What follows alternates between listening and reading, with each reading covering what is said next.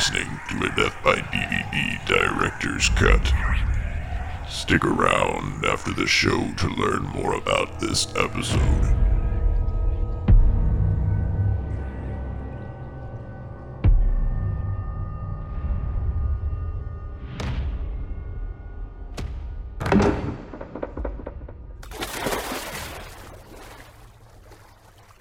The Swimmer, originally broadcast as Here's to Sugar on the Strawberries.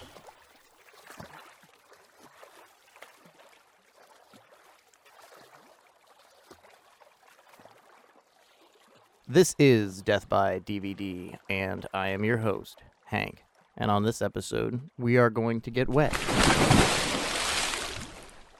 Tonight's movie stars a golden era hero, Burt Lancaster. Ooh. I know a good portion of our audience is probably wondering who Burt Lancaster is, which is a sad fact, but we can go into a brief history lesson. Burt Lancaster, From Here to Eternity, he was the Hollywood intellectual. He played Wyatt Earp in Gunfight at the OK Corral, one of the most legendary versions before something like Tombstone. Birdman of Alcatraz.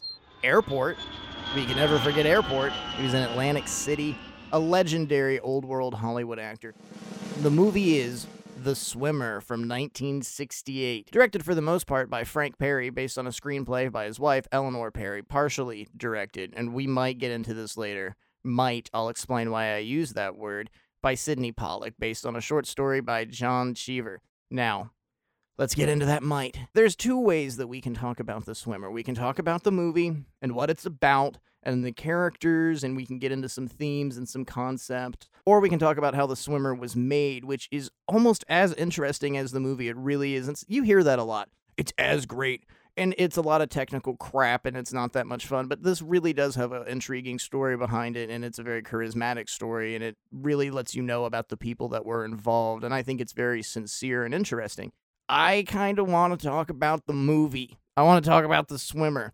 So we're going to leave a lot of technical aspects out. We're going to leave a lot of backstory as to the making of this movie out. And I know usually I really like to get in-depth into things here, but I think the focus deserves to be on the story of The Swimmer because there is a lot of information already out there on the making of this movie that you can find. The best way of doing so is heading over to Grindhouse Pictures and getting yourself the new Blu-ray. It is a 3-disc set, DVD, Blu-ray. It's got over 2.5 hours of special features telling you everything you need to know about the creation of this movie, all the behind-the-scenes stories, and it comes with a soundtrack. That's a bonus when it comes to Grindhouse. They throw in soundtracks for a good few releases. Really enjoy the Cannibal Holocaust and the Cannibal Ferox soundtrack. Those are always great to have in collection. So The Swimmer is a really interesting movie. It's a very different movie. It's a different career choice for somebody like Burt Lancaster. He was always known as such a strong guy. He wasn't quite the John Wayne type. He didn't really play bruiser jock cowboy as he played more of a white hat hero. And yeah, John Wayne did too, but he always had an edge to him, and just using it as a description, I think you can understand the difference. I mean, he was always clean cut, very handsome, always in incredible shape, and he always played, for the most part, a heroic character. And Lancaster is a really interesting guy. He was an artist. He was a man about messages. He was sometimes more interested in the message of a picture over the story or the plot. That if it was a strong enough and good enough message, it might outweigh what you're actually visually seeing on screen as long as you can understand and feel things. He was always known as the literate star. He was an avid reader. He was an interesting character, and he took some risks definitely in the 1960s, one of the biggest being The Swimmer, something that was drastically a bomb when it came out, but to the end of his career, to the end of his life, I believe he died of a heart attack in 1994. He said The Swimmer was one of his favorite productions, one of the favorite shows he ever committed to, and there's great reason for that. I'd honestly say I think this is one of the grandest, if not the greatest performance in Burt Lancaster's career because of the amount of depth and emotion, but emotion at all the different places that Burt Lancaster gives the character. And this really is an onion. This whole movie's an onion. The character's an onion. It's so layered. We'll try and get through all the layers.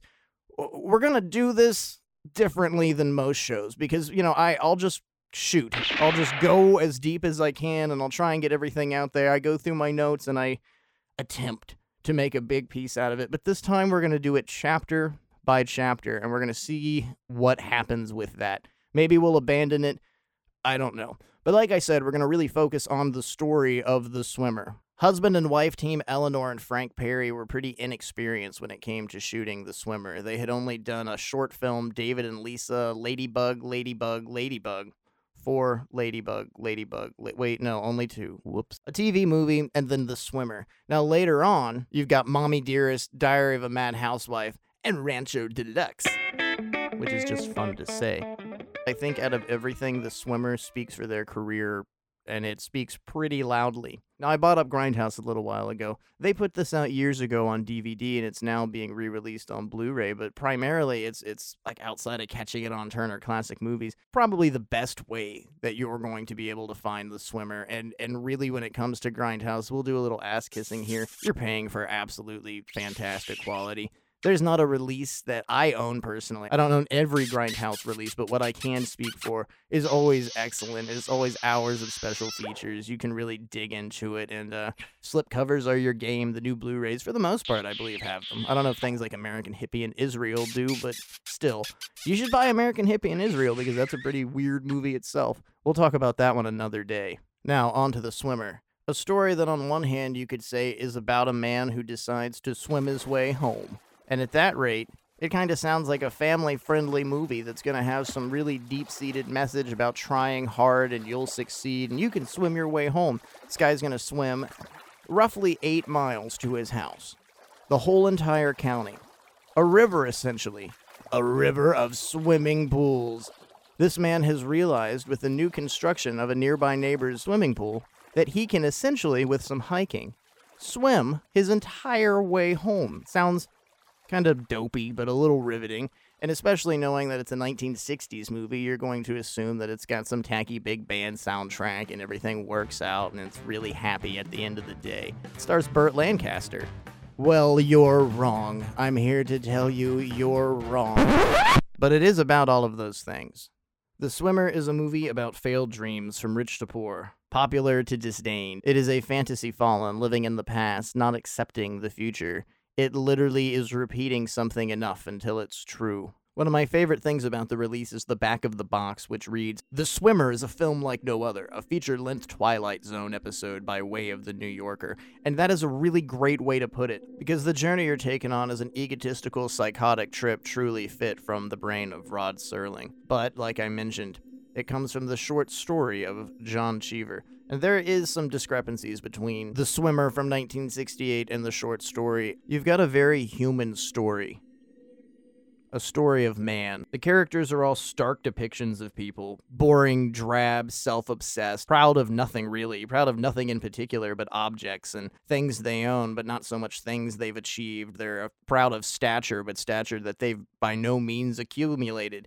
They're proud of being above other people. They're proud of separating themselves and considering themselves a different percentage because they're rich or they can judge themselves by the objects they have, not so much by what they've actually achieved. Unfortunately, mindless, self-obsessed, self-indulgent, boorish. I mean, that's kind of what people are. You know, as a whole, I'm not trying to be a doomer and constantly negative, but in general, people are self-obsessed. They just care about what's directly in front of them. People are more worried about what their neighbors have instead of what their neighbors don't have. They look in jealousy instead of looking and going, do they have enough? Are they okay? Is there something I can do for them? This is a story about that side of human nature. It's not always doom and gloom, but it is something that needs to be examined, and it is something that's inside of all of us. Everyone has those tendencies, and everyone has that nature. And something that is very important is that you really don't know what you look like through other people's eyes, and you don't know what other people's perceptions are of you. But unfortunately, for the most part, people build such a high wall that their reality is now completely lost and jaded between what they want to believe is true and what is actually true, or what other people might have a perception of truth to be. Are you with me? That's the kind of story that The Swimmer is. A story of emptiness and loneliness and madness. So we'll try and break this. Try, I stress the word try, into 9 parts, because essentially that's the movie. There are 9 parts, 9 chapters. The first of which being rather awkward. Now, again, there are so many comparisons between this and the short story, but we have to try and separate that, because what we're dealing with here is The Swimmer. Frank Perry, Eleanor Perry, their movie, The Swimmer. So we have to stay in this universe. And the source material, although very similar, it does have some discrepancies, like I've said before. So I guess a gathering of sorts, a pool party is going on, and the upper rich, upper white 1% I don't know if they're celebrities, but everyone is incredibly well off. Connecticut, it's a very rich, very, very, very rich. I mean, I hate using the term, but, Trump money. When Nietzsche talked about decadence, that type of money, okay? And this dude kind of appears. I mean, this really is the beginning of the movie. This dude just comes out of the woods, man. And he does. It's Burt Lancaster. He literally just appears out of the woods in swimming trunks, absolutely nothing else, and dives into the pool. And when he comes out, he's greeted really happily by the people whose house he's pretty much invaded. Well, I mean, he's not invaded their house, but pool invasion. I guess you could say this is a part of the subgenre home invasion, as it is sort of a pool invasion movie. You could describe it that way. But everyone's pretty genuinely happy to see him. They're calling out his name. They're really surprised. Burt Lancaster's playing a fella named Ned Merrill, who is affectionately called Nettie, and all the women are just, ecstatic. Oh, Nettie, I've not seen you in so long. Oh, wait, let me do my Katharine Hepburn impersonation. Oh, Nettie, I haven't seen you in so long. Nobody really sounds like Katharine Hepburn in the movie, but I've been dying to do that on an episode for a really long time. I think it's spot on. I don't care what you think.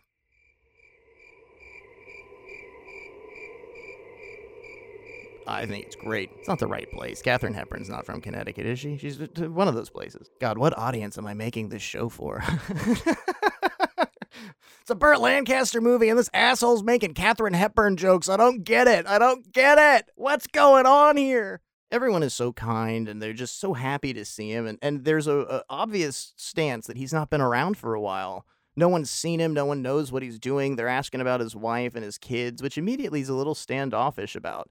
He constantly brings up the fact that his kids are at home playing tennis and his wife, Lucinda, she's just fine. Everything's okay. So our character is just kind of like birthed into this reality and immediately goes into water, which I thought was kind of symbolic. We're going to get a little deep here. He just comes out of nowhere, and there's no explanation to what he was doing previously to this, why he decided that he was just going to go swimming at his neighbor's house. And you definitely are given the understanding that he really is into swimming. This guy cares about nothing more than swimming. It seems to be a fascination and obsession with his life, and he dives deeply into the water, deeply into the birthing pool of the reality of this movie. And your real introduction to him, when there is a line of dialogue, is once he kind of births himself, quote unquote, and comes out of the water, and he's now introduced into almost a pseudo-reality, because one thing that we're going to get into here is identity, or the lack thereof, or identity crisis in general, turning 50-something and just not knowing what to do with your life. Getting a mistress, buying a new car. Some people do that. Other people, they decide to swim their entire way home through all of their neighbors' backyards. But that's one of the concepts. But it's brought up over and over and over. No one's seen you for ages, but you haven't changed one bit. You're just the same. Nothing about you has changed. And he says something to the effect of, I was just around and wanted to go for a swim. Which, really, when you examine the situation, is kind of psychotic. Your neighbor just barefoot and in swimming trunks pops out of the trees and dives into your pool.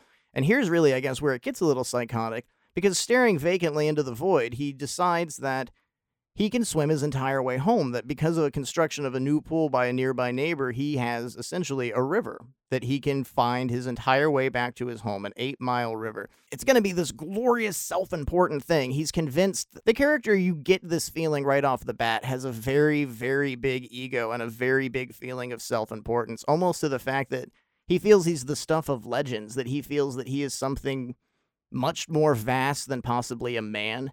And deep down inside, we are all merely men. And of course, I mean that in a vague terminology of the human race. We are man, okay? And that's about it. I mean, he's going to do it like the Nike logo. Just do it. He does it. He decides at this moment in time, this is what he's going to do. That it's, again, going to help purport his ego. It's going to help purport his legendary status. The man, Ned Merrill, who swam across the county all the way home. People will talk about that for years. People will never forget me. People will remember all those great, wonderful, fantastic times.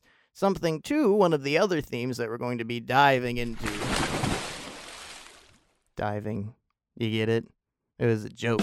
Is the past. Now, some people, most people, a lot of people, they live in the past. They've got these memories of the good times and when they were successful, when they were pretty, when they were thin, when they were popular, when they were loved, when they had a really nice car, and they can't really escape that because reality sucks. Not for everybody. I mean, some people's reality is just constant crushing, slow death and depression, and they just can't get past that one time in 1994 when things were really cool. Everyone was getting slices of za, and 4 non-blondes were popular. And they just can't get over it. They just can't let it be. They can't move on or find any form of progression. But a lot of the time that happens because of faults. A lot of the times it's because you can't move past certain things that you've done or done to other people, your behavior, your ego, your inner self that makes you think you're a god. But that's not everybody, right?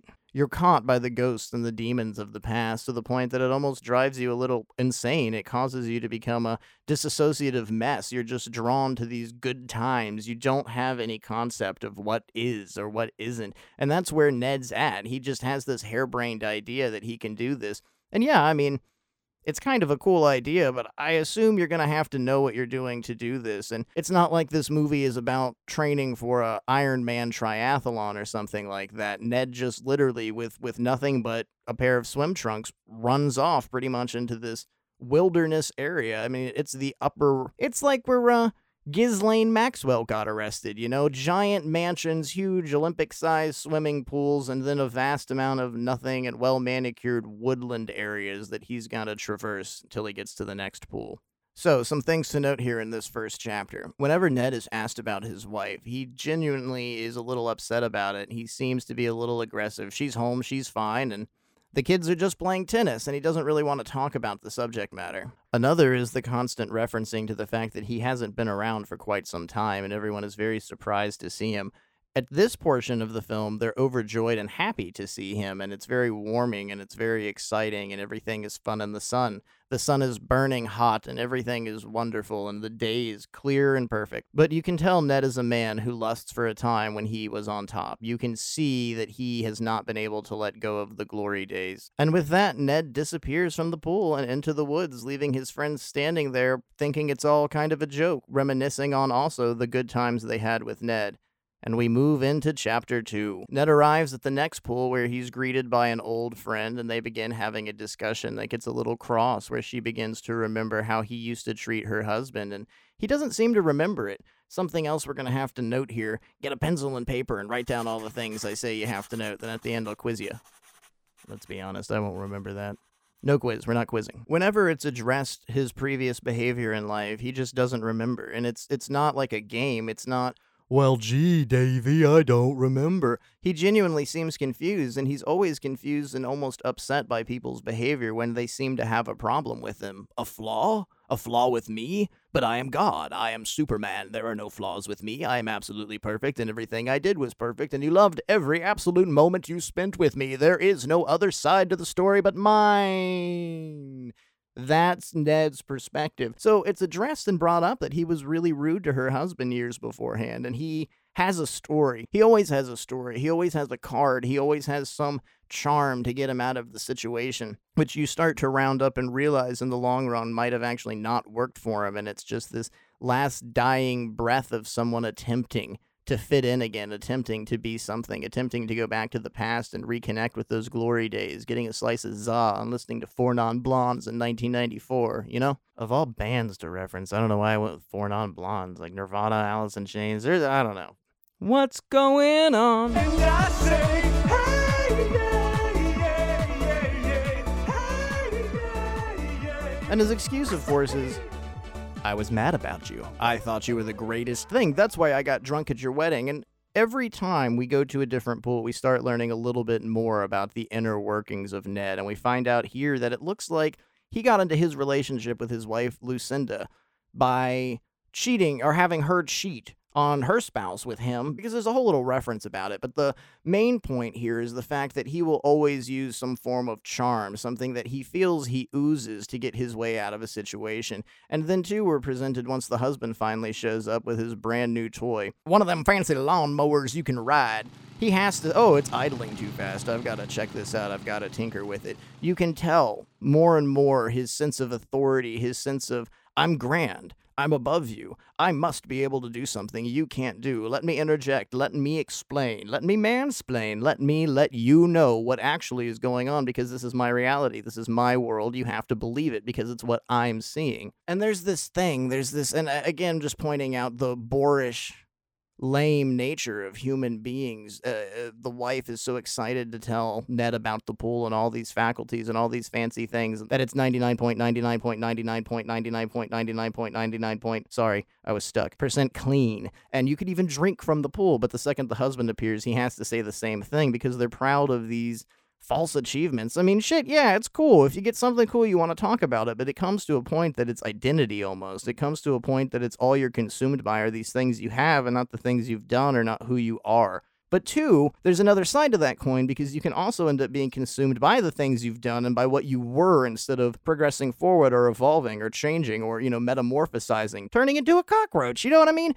There are so many different sides to everything because you can take something absolutely positive and still have a regressive and downfalling side, like getting stuck in the past. It's good to remember the things you've done and to grow from them and to change and to mold yourself into different things. If you have achieved something wonderful your entire life, then of course you're going to continue achieving. You're going to find out new ways to achieve and new ways to become successful. You're going to keep growing. You know what I mean? There's a positive to it. But if you're caught on that one thing you did 15 years ago and you just can't get over it, you're going to be consumed by the fact that you're a loser and all you can do is lose and all you can do is fail. So, side A, side B, yin and yang, one and the other.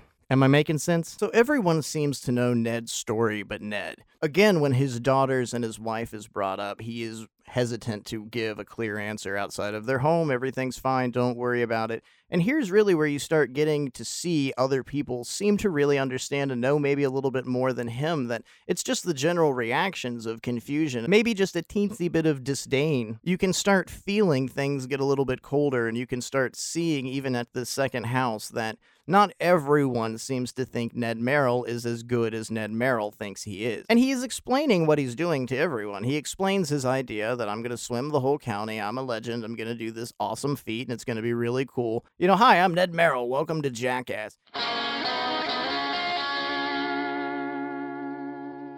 He does the whole spiel and explains what's going on and just moves along. He's offered a drink constantly and never seems to finish one. Most of the time it's an alcoholic beverage and he'll have a few sips. And it maybe alludes a little bit to some of his previous behavior, but we'll get into that in some of the following chapters. So chapter 2 of this story, Ned is at his second pool, and he is falling further into a disillusion of life. He has this idea that everything he does is pure and perfect, and he's wonderful, and that everything he touches can be fixed, and there's no worry about it because Ned's here, Superman's here. I'm the Ubermensch, to make another Nietzsche reference on this show, an unnecessary Friedrich Nietzsche reference. There's no wrong with me, and he has to move on.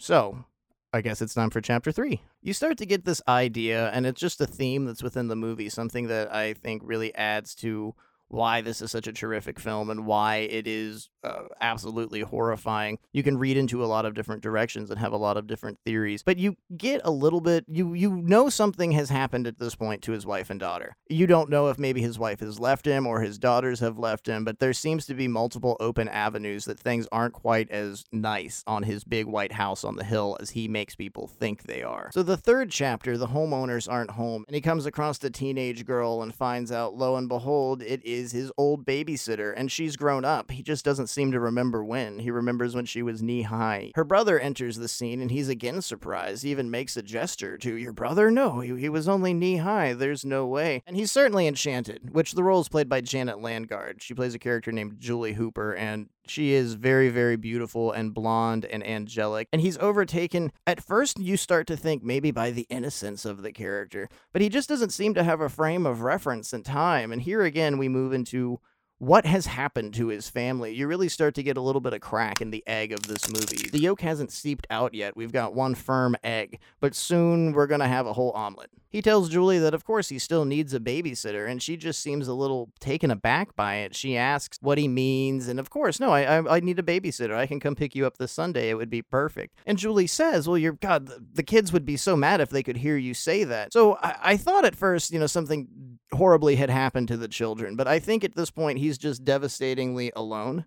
I think you're starting to find out that everyone else really knows something about Ned, and he either has completely neglected to bring it up, he's faking it, he's completely lying to everyone, or he has become disillusioned and disassociative. He has let his lies and what he wants to believe become reality to the extent that he actually can't see the future because he is so obsessed with the past, and he is so obsessed with what he thought was reality and what he took to be his level of reality that he is almost permanently stuck on. And she's just baffled. Oh, okay, I completely understand, maybe, whatever. She takes it a little lightly, but you can really tell, and again, this is the second time that you've sensed with the background characters that something's wrong.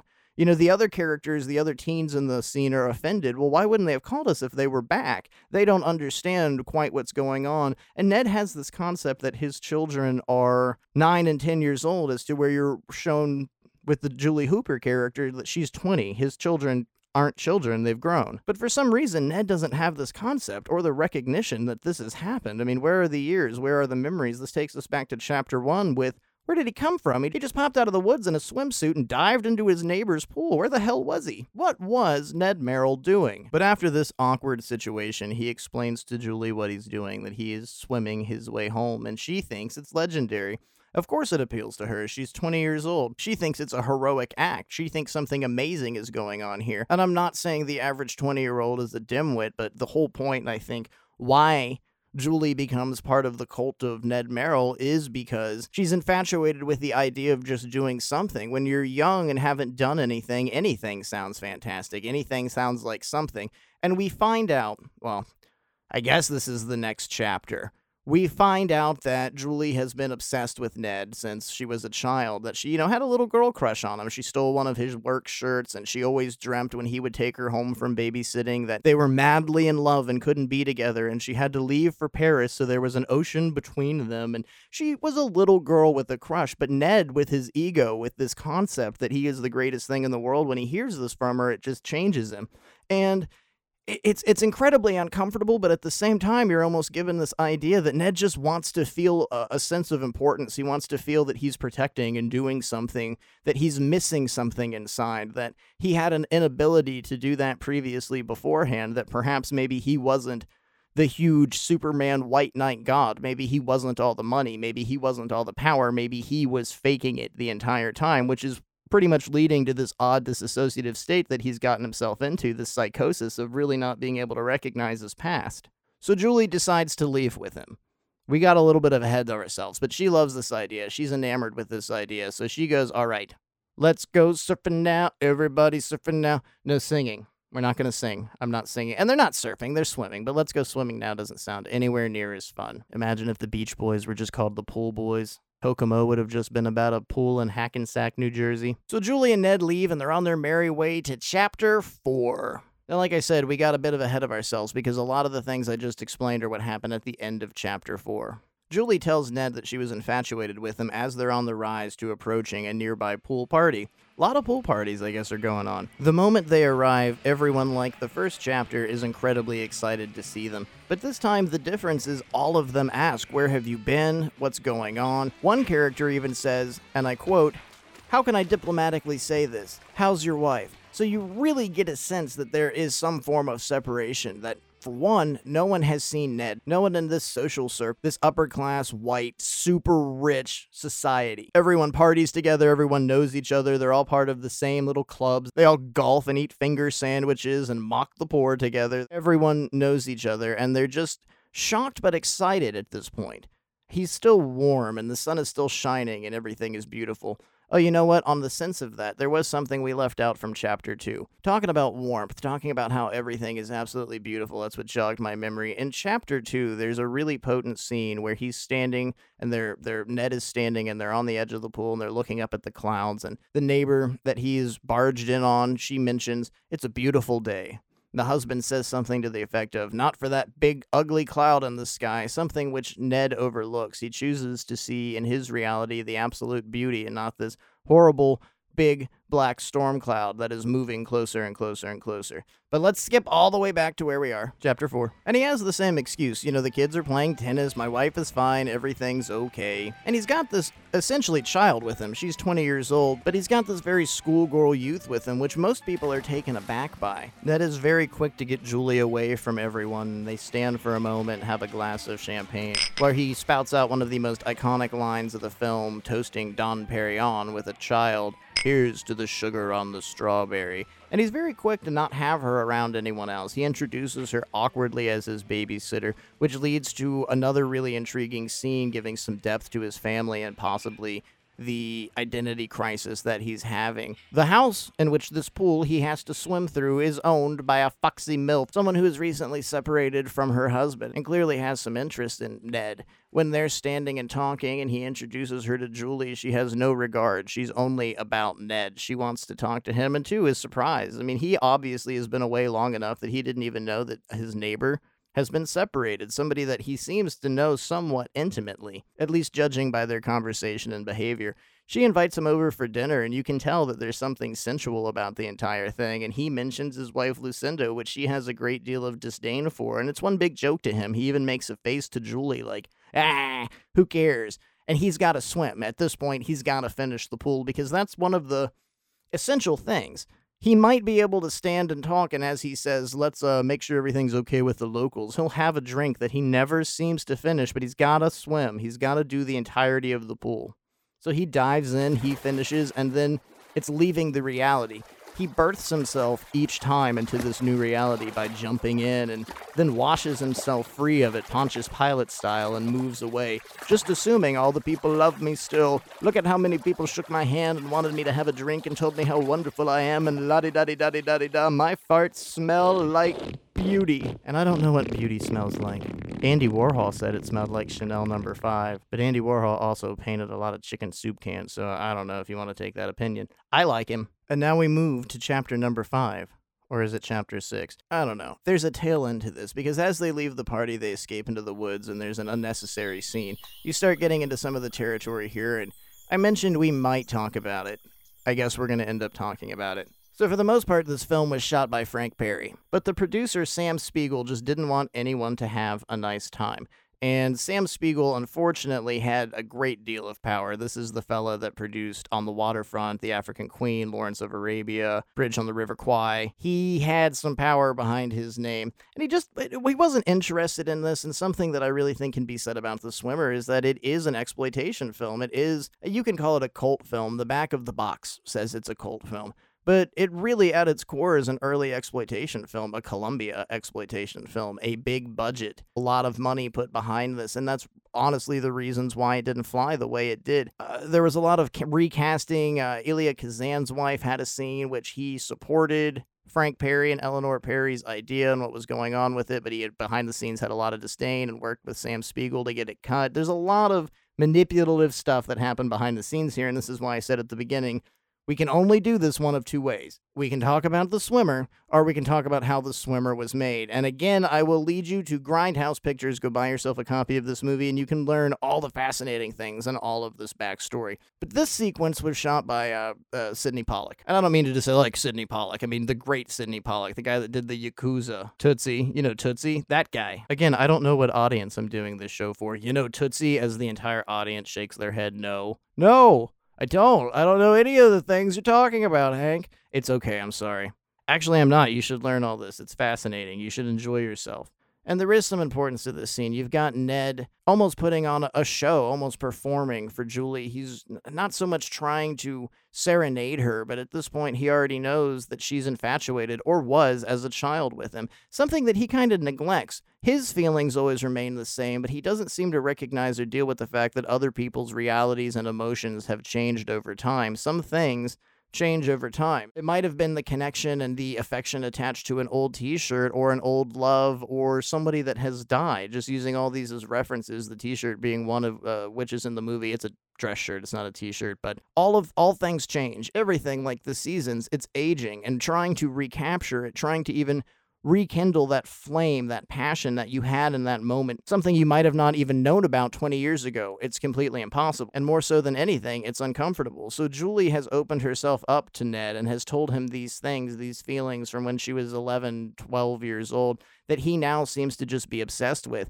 And it doesn't even come off overtly sexual. There's a very awkward scene where he makes a biblical reference while touching her stomach, and she withdraws. She's not happy about this. There was a sense of safety and respect in the legend of Ned Merrill, but now that she's dealing with the personal reality of him, there definitely is discomfort, something he is just not aware of. He can't even recognize and see outside of, I'm great. I can take care of you, and that's what I'm going to do. And that's what he says to her. You work in the city. I could go on the train with you every day, and we could go to lunch, and I could take care of you, and I could make everything okay. He doesn't say, I'd fuck the shit out of you. He doesn't say anything outlandish, but it's just so out of place. It's just not really something that you should have said. You've not seen this girl in years. You don't even remember the last time you saw her. You thought she was a child.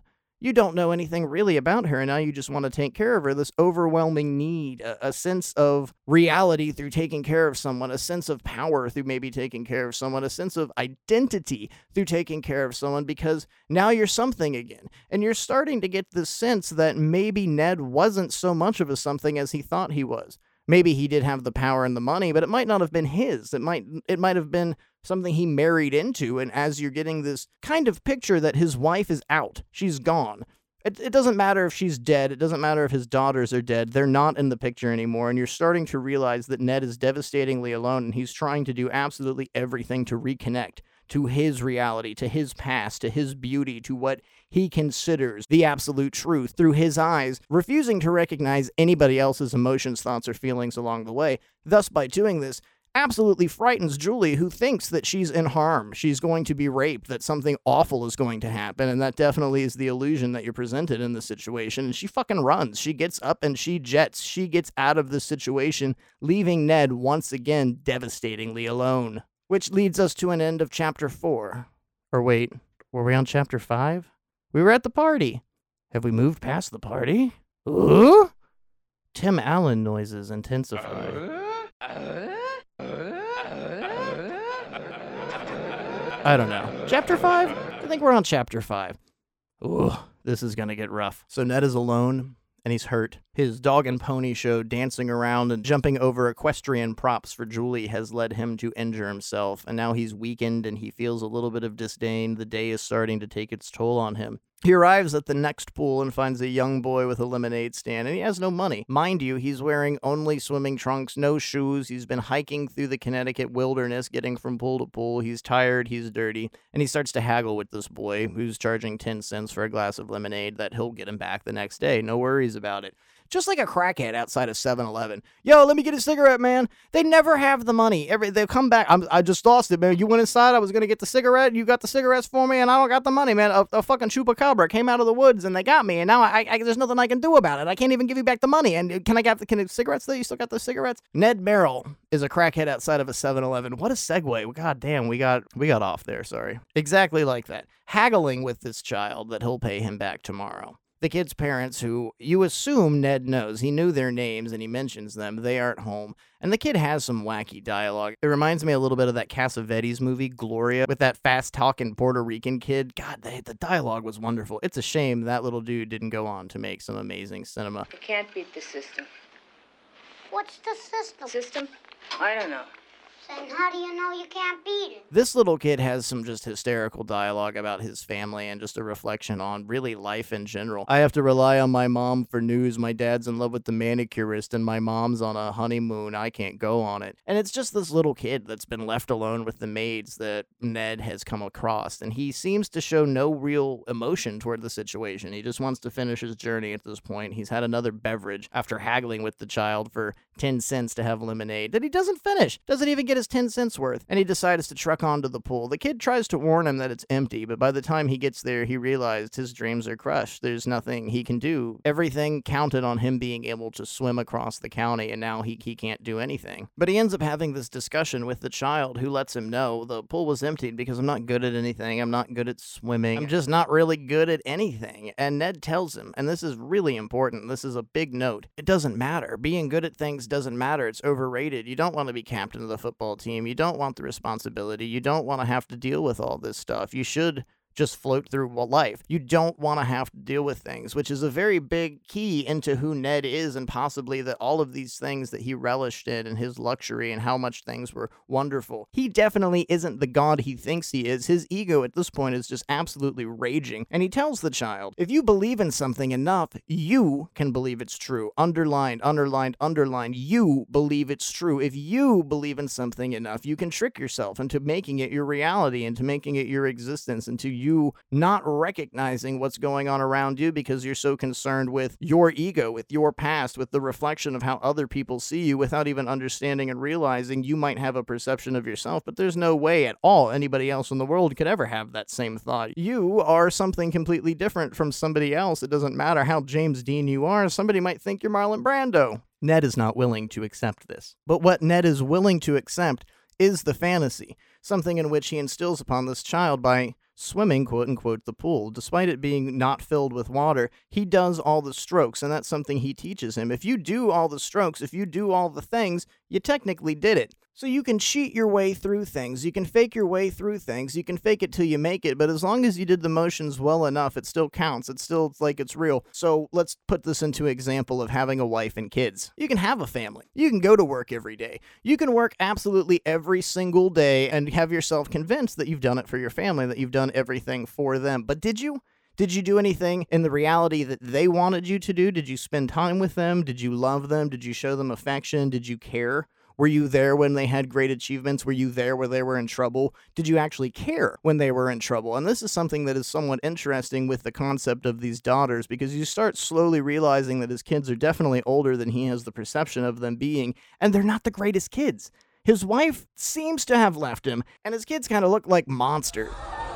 But none of this is apparent to Ned. None of this seems to even reflect in his mind's eye, because he's convinced himself everything he's done has made him the greatest thing in the world. I worked for everyone. I worked at the office. I've done all these things. Look at my house. Look at my swimming pool. The big bulge in my wallet. Isn't it big? Thump, thump, thump. It's so thick. But none of these things essentially matter at the end of the day, because love, compassion, family, familiarity, just peace of mind, knowing that somebody acknowledges your existence and loves you. These are the wholesome things that actually matter and build relationships and build families and build all of the wonderful things that people call and know as love. Aww. Something that Ned only seems to have an idea of. He seems to love the idea of all of these things, but when it comes down to how he actually did it, we're starting to understand it might not have been the best way. So he instills in this kid, if you believe in things enough, it's reality.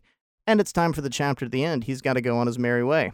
As he's leaving, he hears the little boy jumping on the diving board and realizes what he had just told him, and he rushes back limping. Age and time and the day has started to truly affect him and pull away some of his superpowers. And he grabs the little boy, and he grabs him and hugs him, and he holds him in an embrace, and the child goes, "What's wrong? Why'd you come back?" And he tells him, "I just thought you were going to jump." And the boy looks at him so astutely and says, "Well, the pool's not filled with water."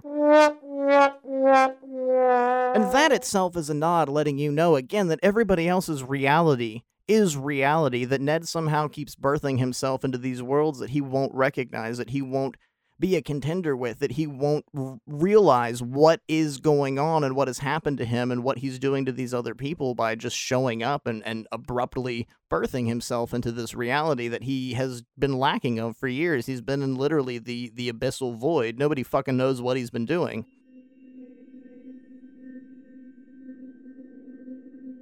But this child has a completely different perspective, and that's the point I'm driving here, and he doesn't take that for any advantage. He doesn't realize his words aren't gold. He's just kind of happy about the situation, and he goes on his merry little way to the next chapter. Oh God, is it chapter 6 or chapter 7? I said this was a 9-part chapter, so I guess we're going to figure out at the end. I'm either really, really bad at math or I missed something. I don't know.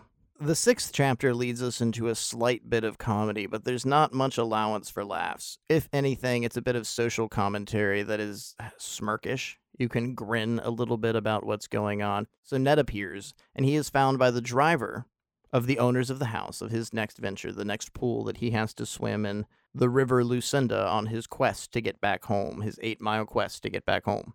He can't seem to remember the driver. He recalls him as somebody else, and it's a little bit of a commentary here on racism because oh, you black people look the same, that sort of thing. It's an African-American driver, which was going to be played by Billy D. Williams. I think scenes were shot with Billy D. Williams, but these were some of the things that Sam Spiegel didn't think were that great and had reshot by Sidney Pollack. And that's really the direction of the scene going into. Burt Lancaster even apologizes. I'm sorry, I mistook you for Sam. I don't know why I thought you'd be him. And it's incredibly uncomfortable, and the driver doesn't seem to have...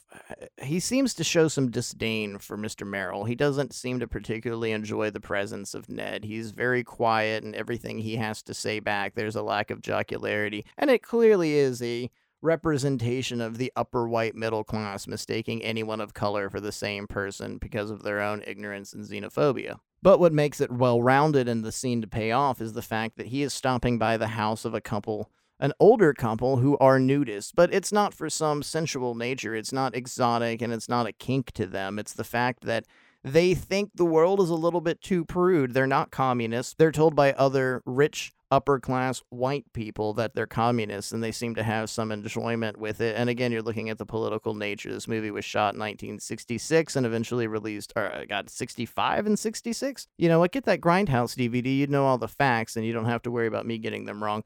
But when it came out in 1968, the political climate, especially dealing with something as sensitive as topics like communism, is really unique, and that's kind of the depiction you're shown with these characters, and I guess why they tried to use this little bit of... It's not so much that Neds are racist, it's just the average typical behavior of somebody that wouldn't think of anybody but themselves. That, oh gosh, I'm sorry, I thought you were the other African-American gentleman that worked here. I can't tell the difference. And that's the tone that you're being given with this perception of Ned's mistake, but he genuinely seems upset about it. But again, he doesn't genuinely seem upset about anything. It's all sort of a fake bravado. It's kind of a Patrick Bateman American Psycho thing. You know, you may shake my hand, but I'm not actually there. There is an idea of a Patrick Bateman, some kind of abstraction, but there is no real me, only an entity, something illusory. And though I can hide my cold gaze, and you can shake my hand and feel flesh gripping yours, and maybe you can even sense our lifestyles are probably comparable, I simply am not there. As he approaches the couple, they're talking amongst themselves, and they're really worried he's going to ask for money, and you start realizing, and there's been a nod to it here and there, that he has gone around maybe drunkenly, maybe out of his wits, and asked for money, begged for help. And obviously it's not some small sum of money. It's not like he's tried to bum $50 here and there. It's in the thousands, and God knows how much higher. You're really starting to understand that Ned has nothing, and that everything, not just like a collection of his albums got lost, but everything has been thrown to the dust, and that he is now just existing in the wake of it in some strange void, that he is a hero to everyone and beloved. Aww. And he just is in like a psychosis. He doesn't ask them for anything. He approaches them, he strips to the nude. You get to see Burt Lancaster's ass. If that's something that you've craved for years and years and years, yes, The Swimmer from 1968. It includes Burt Lancaster's ass. And again, tells him what he wants to do. He's very defensive and upset when anything's brought up with his daughters or his wife. He tells them the same story. They're playing tennis, and she's at home. Everything's okay. You don't need to worry about it.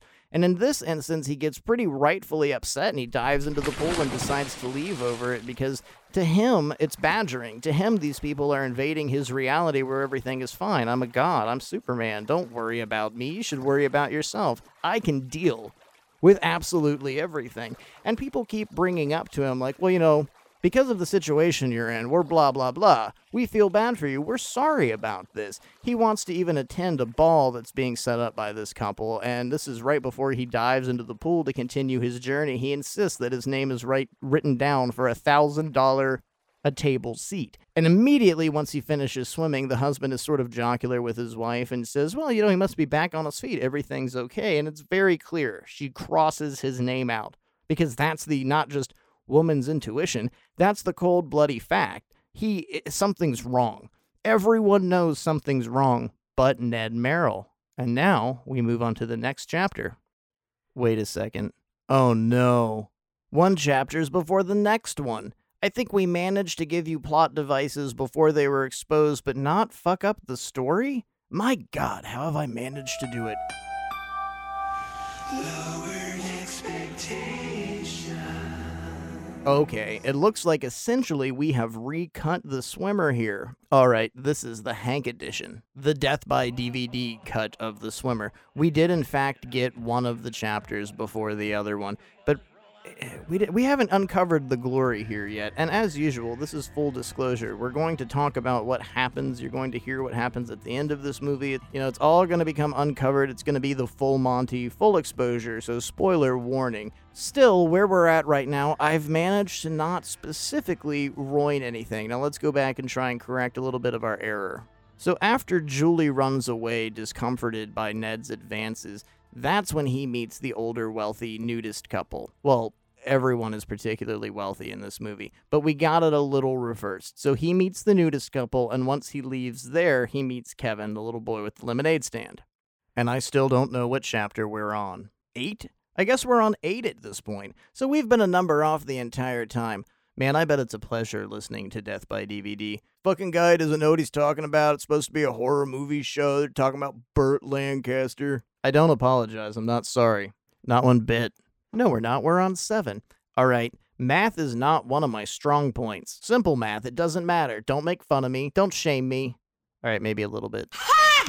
So the concepts of freedom and responsibility and or the lack thereof have become very evident and clear in what we're seeing in the swimmer at this point. Ned is almost incapable of allowing himself to have freedom. He's convinced himself that he has to continue this route. By no means can he break it. And every time he tries to meet someone new, he just can't connect with them. He's stuck on this superficial level where nothing seems to matter because no one's on his level. No one's on his little plateau of existence, that he is definitely above them no matter what happens because he seems to just know it. No one else seems to know it. He doesn't get it. He doesn't understand why these people aren't facilitating his thoughts. And now the shift begins. He's started to get cold, and the more and more he realizes that people don't think of him the way he thinks of himself, a chill catches, and he just can't seem to get warm, and it's like the summer is just dissipating and that the seasons are changing. Autumn is moving closer.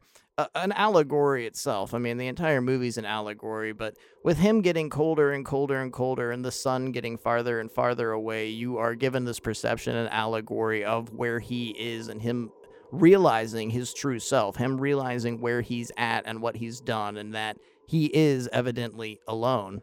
He arrives at a party, another party. It's a beboppin' happy party summer. But this time, things aren't like the others. It's definitely a cold room. Immediately, he's addressed by the homeowner as a gatecrasher, and they don't seem specifically happy with his presence being there. He's chilled, he's tired, he needs some rejuvenation, and he asks for a drink. Could a gatecrasher get a drink? And she doesn't care, and that's what she tells him. At the bar, Ned attempts to understand the human plight by befriending Joan Rivers. The Joan Rivers in her very first film appearance, years before she became the melted plastic Barbie doll she was.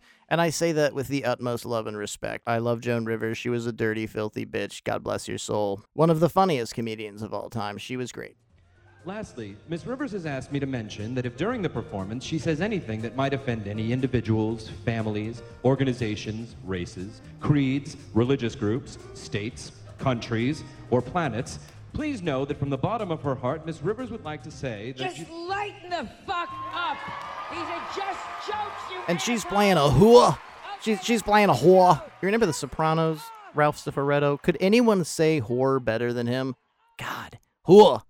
How do you, I can't even do it. I just can't do it. There's something about Joey Pants. That guy says whore the most entertaining. It's great. It's great. If you've never been interested in The Sopranos, please just check it out to hear Joey Pants say whore. Get it all out, you little hooah. But all this over some dead hooah. Hey, she was a bleached blonde girl at the party. She's just there to... I mean, maybe we're being a little rough here, but I've been listening to some interviews with Joan, and this is what she took her character as, so I'm just taking this straight from the horse's mouth. And this is before she got her teeth fixed. She did have those big old horse teeth. I feel I have to make fun of her as much as humanly possible because that's what she would have wanted. If you could just bash her and call all of her dresses tacky as she did thousands and thousands of people on the red carpet all the time, I think that would be the best way to honor Joan Rivers. Call her a dirty bitch. But call her a dirty bitch with love and respect, mind you. So he's trying to have this conversation with her, and it immediately becomes this egotistical driven, you've never met anyone like me. I'm absolutely amazing. Within 3 minutes of speaking to her, he asks, come on my journey. I'm swimming all my way home. And everyone says to him when he brings this up, like, I didn't know you could do that. No one's really interested or particularly cares about this quest, this legendary feat, this Herculean, I don't know if that's a term, this Herculean feat that he is attempting to go through to what, prove to himself that he's still a badass. It's all right. You know, he's attractive. He has a nice body. He speaks incredibly well, and that at first seems to be enough, but once people start talking to him, all of that charm just completely melts and goes away, and you realize he just is unable to even have a relationship. He cares so much about himself, it's sociopathic. And that's one of the leading things he says to Joan Rivers, I want to take you away, I love you so much. This character who is just at the party, someone he's never met, somebody that he has no establishment. He even makes the point to tell her that he doesn't really know the hosts, that they weren't even part of his Christmas card list, that his wife Lucinda didn't even seem to care about them. This ominous missing character, Lucinda, that he holds in this high Mother Teresa guard when he speaks of her, but absolutely doesn't seem to have an appearance, doesn't seem to even be in his life. And Joan's upset. The character, also named Joan, was actually written for her. It was specifically crafted for Joan Rivers, and again, as I mentioned it earlier, her very first role, her debut beforehand, she had just been working as a comedian. The advances are just as awkward as the weird love that he gave Julie, the I'll take care of you, we can go into the city every day, everything will be perfect, run away with me. He's just, it's not even disillusioned, it's psychosis. He has no regard for other people's concepts and other people's reality, and Joan's boyfriend quickly jerks her away, and he's kind of left alone again. Something that is a constant theme. Every time that he is birthed into a new world, every time that he comes into a new pool, he is left devastatingly alone. At the beginning of the movie, the people seem charmed and happy to be around him, but it just seems like a inconsequential charm, that they're happy because they haven't seen him for a while, but once he's gone, it's like a breath of fresh air. Oh God, he didn't ask for money, everything's okay. Something of which that he completely disregards. He doesn't seem to have any thought. He doesn't seem to recognize that he has done all of these things. Again, making notion to the fact that he keeps telling people his wife is at home and the kids are playing tennis and everything's fine. But where are they? Where did he even come from? We have to go even back to the beginning and keep asking that question. Where did he come from? The void. So Joan is pulled aside by her boyfriend, leaving Ned devastatingly alone, once again, where he dives into the pool. Upon coming out of this birthing canal, the new reality is something devastating because he recognizes something. He sees something that was his own. The hot dog cart. The infamous hot dog cart. And I think that's something everyone can relate to. When you hit rock bottom, you lose your hot dog cart. It's something every boy and girl and anything in between knows. Hot dog carts. Like, you know, when you're 18 and you lose your first high school love and they take your hot dog cart? That happens to everybody. Right? It happened to me. And again, this is a really big bourgeois party, so they have a hot dog cart coming by. I mean, like, when I say party, it's not a couple of guys drinking some IPAs, smoking American spirits with a shitty bowl that's got a crack down the middle and they're all smoking mids. It's a lot of rich people in really nice clothes and they're all drinking martinis and they're slamming 60s music. Like 60, 70 people. They're banging parties, not what you and your friends do on a Thursday night. Ned Merrill is up in arms over this hot dog cart. He just knows it's his. He knows it belongs to his, and immediately he's upset about it. He leaps out of the water and he addresses the situation where he finds out that it was sold at auction. That the homeowner's wife purchased the cart and it was theirs. It's definitely his. He recognizes pieces of it that he reconstructed and helped put back together when it was under his ownership. So it's not like he's delusional and he's just imagining a random hot dog cart is his. It was something that previously belonged to him, and it's established and you're told it was bought at auction. Your wife must have put it up for auction, so he offers to buy it back for double the price, and he's assaulted at this point where he's pushed away and hit by the homeowner and said, get out of here, beat it, you're a punk, nobody wants your money, nobody believes you, nobody likes you. So our god has fallen. Superman has become the villain. This is better than Brightburn. I mean, that's the whole story of what if Superman was a villain. But really, I mean, you have the entire idea of Nietzsche's Ubermensch. You have the perfection, the perfect man. He's handsome. He's doing everything right. He has money. He's got mistresses. He's married with children and has everything you could dream of. But deep down inside, there's something hollow and imperfect about it. There's always a fault to that amount of perfection. And really, this could be that whole retelling. You can go watch Brightburn, or you could watch The Swimmer. So the homeowner knocks him on his ass, and he's forced to take the walk of shame while everyone at this party, this bebop swinging, happening 60s party, stands on the hill and watches him begrudgingly limp away, still injured from his dog and pony show, jumping around for Julie, attempting to be part of the crowd, attempting to sway the love of somebody that had a childlike crush for him, lost in a senselessness. I mean, really, there's no reality for him at this point. He's just wandering, attempting to reconnect these emotions he had, these achievements that really are pseudo-achievements, things that he never really did, just this charm he feels he oozes that is absent to everyone else but him. Again, how everyone seems to know his story, but he can't recall it.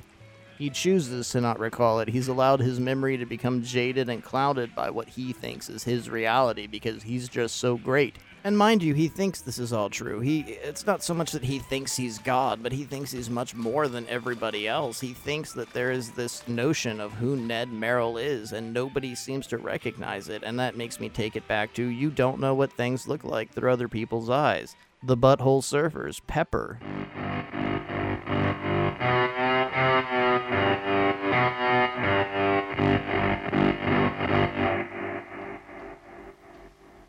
You ever heard that song? Check it out. Pause the show. Go listen to Pepper by the Butthole Surfers and then come back. Just because you believe something to be true and you repeat it to yourself over and over and over again in your reality doesn't make it true. In your perception, of course, yes, but your depth might not be the same as anyone else's. And the fact that Ned has truly convinced himself there is nothing more than his established persona, that should be enough to tell you that there is something horrifying going on in the inner workings of his personal life. Now, like I had said, there could be an illusion that the daughters and wife are dead. It doesn't matter. It doesn't matter if they're dead or they have left him. What is certain and what is significant is the fact that he is alone and the crushing, brutal nature of being alone. Not lonely. I mean, he is alone and lonely, but what matters more in this essence is that he's alone. The crushing, brutal reality that he is alone and that he cannot take it to the extent that he has created this false world, this whole never land. He has become a lost boy. He has become Peter Pan trying to keep this infinite youth, to keep his jocularity, to keep his strength. I am everything. I am beautiful. I am charming. I can always do right, and there is no way you can tell me anything different. It's really Peter Pan. I mean, that's the whole thing. These kids, they never come back home, so they can constantly live within that beauty of the past. They can always be happy. They don't have to go to bedtime, and they can eat cookies every single day of the week. It's very childlike, and it's very sophomoric, just for the extent that he doesn't want to grow up. He doesn't want to deal with responsibility. He doesn't want to have these things haunting him. He just wants to be great. He just wants to be wonderful. Ned Merrill just wants to be God, which is something every man wants to be. Everyone wants to be a god. They want to be the most significant, important thing in their reality. They want to be the master of that reality. But not everyone is a psychopath or a sociopath. I mean, Ned is sharing traits from both of these fields at this point. He doesn't have any regard for anyone else. He acts completely on his own inhibitions without the thought or regard of anyone else. It's dangerous. It's becoming alarming. And you can start to see why Ned is alone. But he just doesn't know it. Ned also begins to become colder and colder, and it begins to become more relevant that the chill he is feeling is caused by people. The opinion of him is causing him to just lose the sun, lose that warmth. He doesn't understand quite yet, but he knows that he's cold. And everyone around him is slowly, from that very first chapter that was excited to see him and so happy to be in his... Where have you been, buddy? I've not seen you in a year or two. How's the kids? Now it's regressed and turned into a point of... This son of a bitch, he's gonna ask for money. Oh, you're back? How's your wife? It's all really sarcastic, it's all really hurtful, and it's all really deep-seated in something that Ned just doesn't seem to be able to even understand. It's like a confused child, or even like somebody with Alzheimer's. You could take this to a different perspective of somebody that's whole entire life is starting to disappear. I mean, I've been making this, notion that things are incredibly similar to the innocence of a child, but really it is more apt to bring up something like an older person suffering from dementia or Alzheimer's, because they've lived through all these glory eras and they understand certain things and they remember certain people, attitudes, and things they acknowledge. But as the mind rots and the disease takes more and more and more, it's just these blips, it's these bits and pieces. It's like when you watch a clip from a movie on YouTube, you remember that one scene but nothing else, and all the other things, they fade away into non-existence. He's got his own self-according Alzheimer's. He has given himself situational dementia and choosing to not acknowledge the awful things he's done, but only regale and rejoice in the wonderful things he's done and how big his dick is and all these pseudo-achievements and his tennis courts and his red Jaguars and his perfect picturesque white picket fence family. He's very concerned with front-facing. If it looks good on the outside, it doesn't matter what's going on the inside, and you're obvious that things didn't work out on the inside. I mean, it's a horror story. There's no good. There's nothing he has touched that hasn't turned to rust. There's nothing that Ned has done that hasn't backfired, but he still has this obligation to himself almost to convince over and over and over again, I'm great, I'm good, there's nothing better than me, and you love it. And that leads us into Chapter 8. Chapter 8 is a scene that was a reshoot by Sidney Pollack. The original scene starred Barbara Loudon, the wife of Elia Kazan. Part of the problem with this movie, there were some sequences that didn't go right with the shooting of this. It seemed like Burt might have been a little rough with what happened in the sequence, and we'll get into that and what happens in this sequence. But it didn't work out. Elia was really upset about it, and he had spoken privately to Sam Spiegel about it not ending up in the film, much to the dismay of Frank and Eleanor Perry, because he had come to them and had made it seem like he was all for it and that they were helping him out by having his wife. And I mean, it's Elia Kazan, so it's not like you're really helping the guy out, but at the same time, he was trying to be really nice to them while playing them in a different direction. So the scene was one of the many reshoots that Pollack did. What we have here is Ned coming across his mistress, something that I thought was really interesting in the first chapter when he comes up with his entire plan and he devises how he's going to swim the 8 miles back to his home. There's a certain person whose name he just can't remember, and it's the last house. He just doesn't remember who lives there, and when the name is given to him, it's said so coyly and with a sense of sarcasm that it's something that you need to take as a subtlety that Ned is having a hard time. He just doesn't seem to remember what's going on. And this person is somebody that he, with intent, has left out of his memory, and he's lost their name because he's done incredibly awful things to them. If not, the reasons he doesn't have a family anymore are because of this woman. I don't mean to put the blame on the woman. It's not that it's her.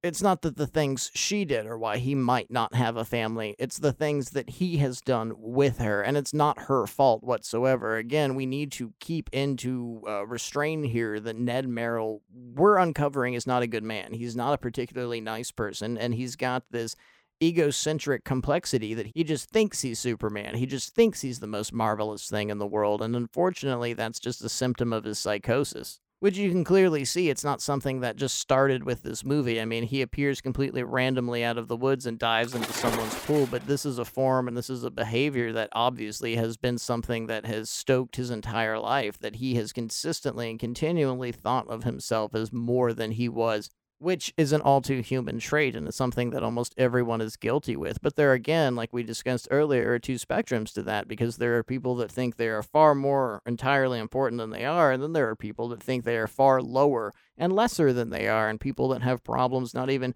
coping or realizing that they're beautiful and perfect and wonderful in every way. And you are. And everyone that listens to the show absolutely is, unless they are a shit-sucking Nazi that's all for the regime of Führer Trump. Then I can't really speak about your beauty. Every man and every woman a star. A concept that Ned just can't get under his thumb. He is the star. There is no other person in this show. It is all about Ned, and he is unable to realize this as he comes upon his mistress, because for once in this situation, he's going to have some relief. At the beginning of the story, everything was lovey-dovey and wonderful, and everyone was so excited to see Ned, but as we've progressed through the chapters, it's become dark and cold and dreary, and the seasons seem to almost be changing on him. It becomes one day, and then it's the next. He has no recollection of what he's done, who he's been, or where he's at, and it's just this continuous search. He has to keep swimming until he gets home. But there's comfort now. This is my mistress. Everything's going to be okay. I'm going to receive that love I never got, that I had to hold secret, that I couldn't let other people know about. This was something that was just for me. Another selfish notion that we received from Ned Merrill. And this person doesn't reciprocate. Like the instance with the child, Ned is almost forced into realizing his reality isn't the concept everyone else has. But again, as with the child, he completely negates to realize and recognize what's going on. The scene was reshot by Sidney Pollack with Janice Rule.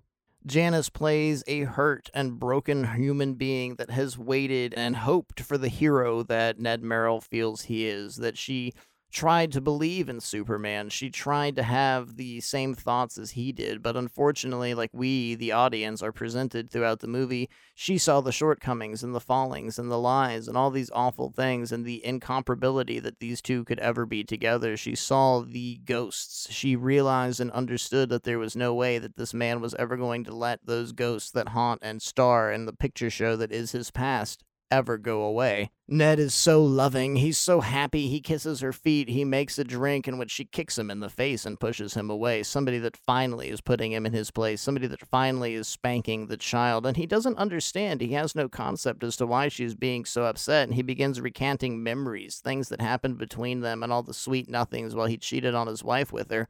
But all these things are wrong. The memories aren't maybe her. She hasn't been, he goes on to this whole tangent, how they had this beautiful affair in Toronto last year, as to where she laughed. She hasn't been in Toronto for 3 years. She doesn't know what he's talking about. He mentions that her bathing suit is lovely, and she says, it's last year's. Oh, well, I don't remember seeing it. You weren't around last year. Again, something he has absolutely no recollection over, that he has become so despondent to reality, he doesn't know what's going on. He's so self-obsessed with his conscious decisions of being the greatest in the world, the most dependent, the most wonderful man. He can't see the fact that there are other perceptions of him whatsoever, or the fact that he has devastatingly destroyed people because of those perceptions. His own self-perceptions. Shirley, his mistress, played by Janice Rule, tells him a story of where she spied on him one night after he had slept with her just several hours before, and he was with his family taking them to the opera, and she watched his children and his aging Vassar-esque wife, and how beautiful and everything was, and the fact that he was so pleasant and happy, but it was because he had been with her an hour before, and he was faking it. Every piece of his reality has been fake. Every part of his personality, every part of who he is has been faked. In fact, there really doesn't seem to be a Ned Merrill, and this is where we're at. When we're at this 8th pool, we start to finally realize the person that we've been watching the entire time, and you have a lot of sympathy as the story begins to unfold, and as things start to construct at the beginning of the movie, you're wondering, like, why are people treating him this way? What's gone on? And again, you're like, this is your lead, your hero, just to use that term. You're given somebody that you know, it's a writer's term. You have to follow and acknowledge them, so you don't really want to have disdain for your hero. You want to follow them and have a representation of yourself inside of them, and maybe something that at the end of the day you can go, well, I'm like that person.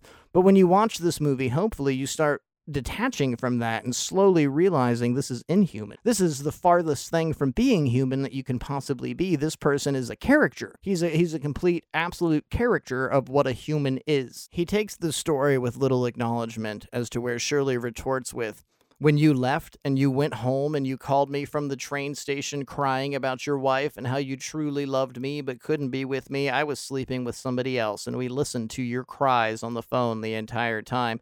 And he refuses to believe it. He refuses to acknowledge what's going on, and she says something really potent back to him, you'll never know. As if he ever has. And at this point, I think what we're told and exposed to with the character is he hasn't known anything the entire time, and neither have we. We are lost in the same shrouded void as he is. We don't know what he's trying to connect to, but I think, at the most, it's his past. He's trying to connect to this era, this point, this place where he was a something, where he wasn't anything, when he wasn't just lackluster, when he wasn't average, when he wasn't a poor person, when he wasn't just part of society, when he wasn't just a mere meager man. He remembers and requests everyone to think of him as Superman, and that's just not how it is. People see you the way that they see you. You can't change it. Things go awry when Ned continuously pushes himself to Shirley, continuously tries to remind her of how wonderful things are. They eventually get into the pool with his eternal quest of having to finish things. This is the first time he's managed to get somebody to come into his birthing canal to join him in this reality. And I think, personally, he's hoping in this essence that he can convince Shirley to be a part of his new reality, to be a part of everything, and that it's going to be okay and wonderful and beautiful. And she rejects it.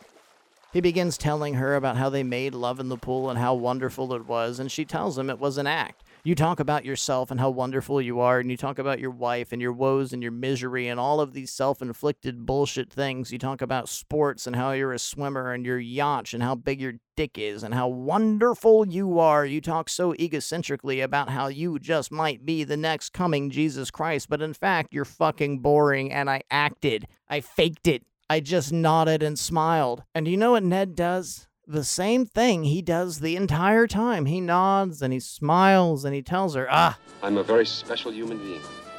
Noble and splendid. I was the best and you loved it. You loved every second of it. You loved everything. You can't lie to me because I'm Ned Merrill and there is no one that will ever be greater than me, and there's no time that you've ever spent on this planet that could ever be better than with me, Ned Merrill. She leaves him in his birthing canal and storms inside while he screams. It's just like Star Trek II. Khan!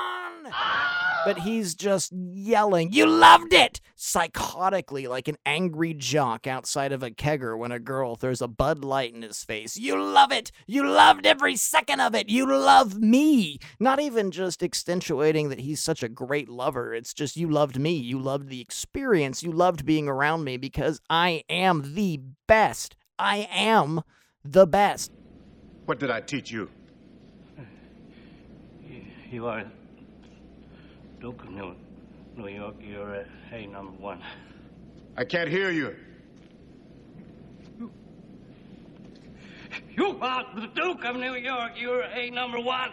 Something that he can't get over. He can't get past the fact that other people can't see this greatness, his psychotic breakdown that he is God. Other people view and they're seeing this and they're feeling woe, they're feeling shame. Shirley is heartbroken. Shirley loved Ned. She wanted nothing more than the reality that he made for her, that he would lie and spin all these webs, that things are going to be beautiful and we're going to have this wonderful, nice, sunset, picturesque Van Gogh, starry, starry night. And every day you wait and wait and wait for a liar. Every day you wait and wait and wait for somebody that has gaslighted you and made you into a broken, nothing mess. And then they appear like they're God. What do? What outside of sharing how you truly feel? And what do you do when the person doesn't care? And that's where we're at with Ned, because he's a man on a mission, and this is just something that's beneath him. He is convinced you loved it. You loved every minute of it. You loved it. And that's all he cares about, because that's what his recognition of reality is. You love it, you love me, and I am A number one, the Duke King of New York. I'm that guy. Personally, if we're making Escape from New York references, I'm more of a brain. I'm the brain. Just saying. You always were smart, Harold. Just one thing right now. Don't call me Harold. For one person, this is a crucial moment in their reality that is nothing but hate and pain and woe and a scab being ripped. But for Ned, it's just swimming. For Ned, it's getting wet, it's taking a dip, and he must progress forward because nothing matters more than to getting home, because his wife is there and everything is happy and his kids are just hanging out playing tennis. They're waiting for him. It's Sunday. They like to have Sunday meals together and everything is going to be picturesque and perfect. And now we move into Chapter 9. And if this was the Inferno, this would be moving into hell. This is when Ned has a meeting with Virgil, sort of. This is the public pool. This is finally coming down to the broken nature of all the things he stood up against, all the things that he thought he was better than, all the things that made him a god. At this point now, Ned is a commoner. Ned is forced to go to the public pool, his last stretch of getting home, the one thing that stands between his house, and it costs a mere 50 cents to get inside, but mind you, this man is wearing nothing but a pair of swimming trunks, so he can't really functionally do anything. Again, as he did with the child, he begs and he barters, attempting to get in, but the harsh realization of everyday life is nobody gives a shit. Nobody cares if you don't have money. Nobody cares if you don't have a place to stay, and nobody cares if you don't have food. Nobody cares. Nobody cares about anything.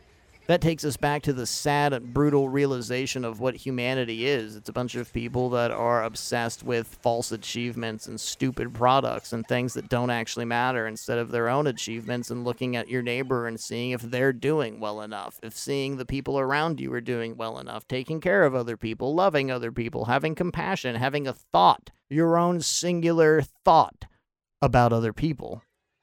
Ned is demeaned as a common man. He's forced to shower before he can enter the public pool. He's forced to beg somebody that he knew in a previous life for 50 cents to get inside, and he has to wash his feet. And that's something I thought was really unique, that he is degraded. He is put down onto our level, and by our level, I mean the average man. I mean, if some billionaire is listening to Death by DVD, buy a t-shirt, for God's sakes. Come on, hey, help us out a little bit. This shit isn't free.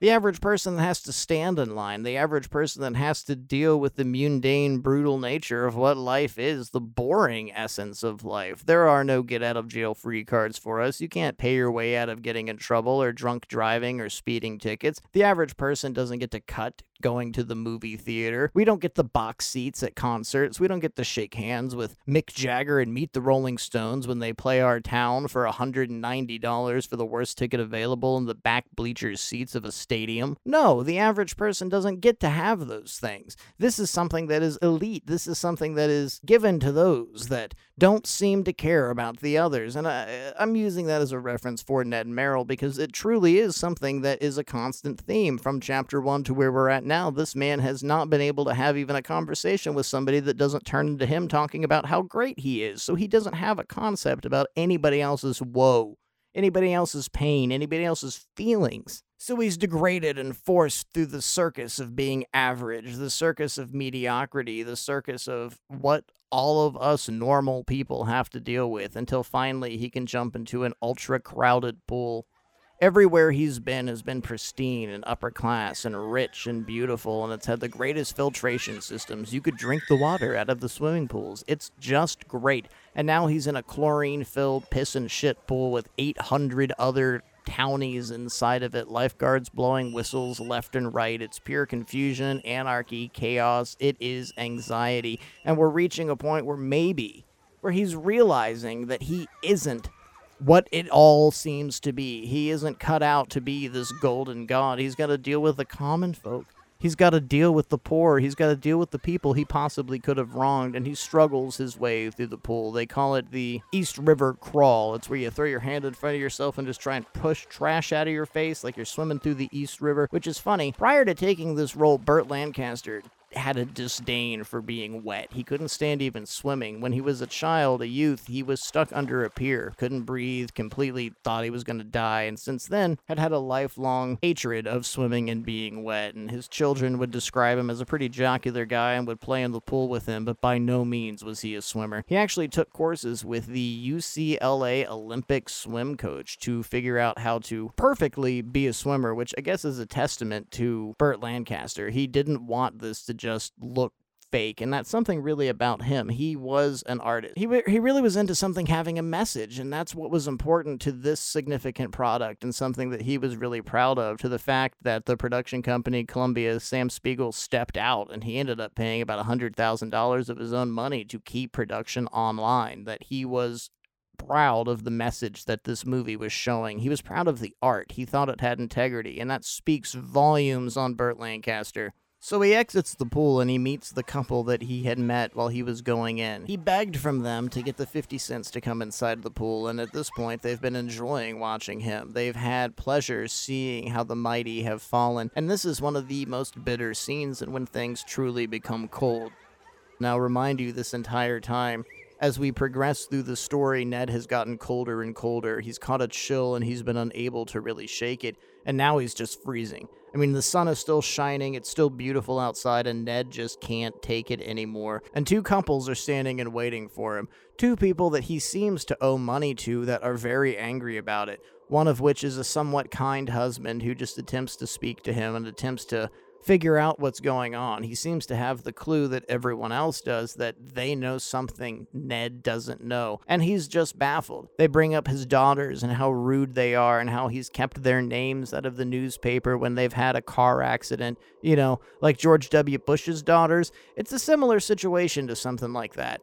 And he just is baffled. He doesn't understand why people are attacking him while they're being rude to him. And then you're given the idea that he owes money, that he doesn't pay his debts, that for the last year, maybe 2 years, from the last pool party, looks like 3 years, he's been out of circulation and has just not existed. You're given this idea when he encounters his mistress and is attempting to circumnavigate through all of his problems that his wife owned everything, that his wife's name was on the lease, she was the money, and that whatever has happened has left him completely devastated because, one, he was a misogynist, a sociopath, and a psychopath, and absolutely doesn't seem to care about anything except himself and the front-facing and this beautiful notion that I have things. Look at how proud I am. Look at all the things I have. Look at how great I am.